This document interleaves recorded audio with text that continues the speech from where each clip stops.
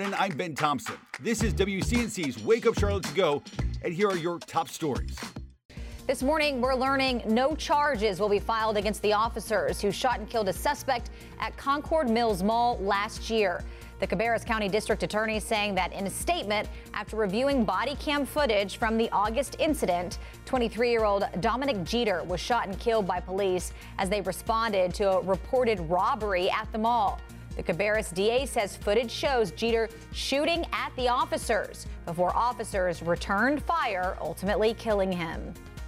I'm Julia Kaufman in Charlotte, where about 85 elderly residents are still displaced about 2.5 weeks after a pipe burst and flooded this apartment complex. Last night was the first time they got to meet with property management to try to have some questions answered, but it's still unclear when residents can move back into unaffected units, whereas others were told their lease will likely be terminated because the damage is so extensive.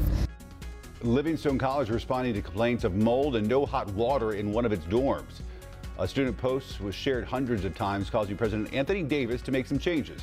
It includes new water heat installation and new places to stay. There will also be a new student advisory committee to help keep the president informed of issues his staff may be missing.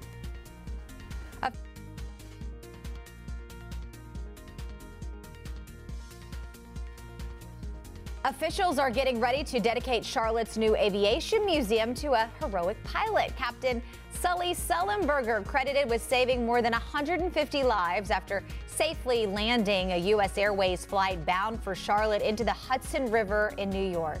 Today, he's in the Queen City for the naming ceremony. Officials say the museum should be open by the end of the year.